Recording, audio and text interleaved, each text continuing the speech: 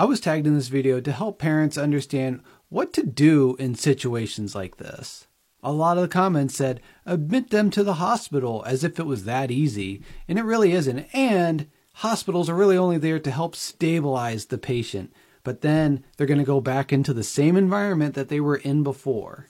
But therapy, once, maybe twice a week, also really isn't going to fit the bill. So what is there? And the thing that I recommend most to my clients in situations like this, I don't know if it's called the same thing in other states, but we refer to it as wraparound services. So what is that? Wraparound services is about developing a treatment team that is community-based. So having a home-based therapist for the child, having a family therapist, people to help train the parents in like behavioral therapy. And there's often like case managers, there's mentors, tutors. All of this is provided as a community alternative to prevent the child from going into a residential treatment facility, but providing the level of support necessary for them to thrive safely in a community environment. So if you're experiencing a situation that's similar to this,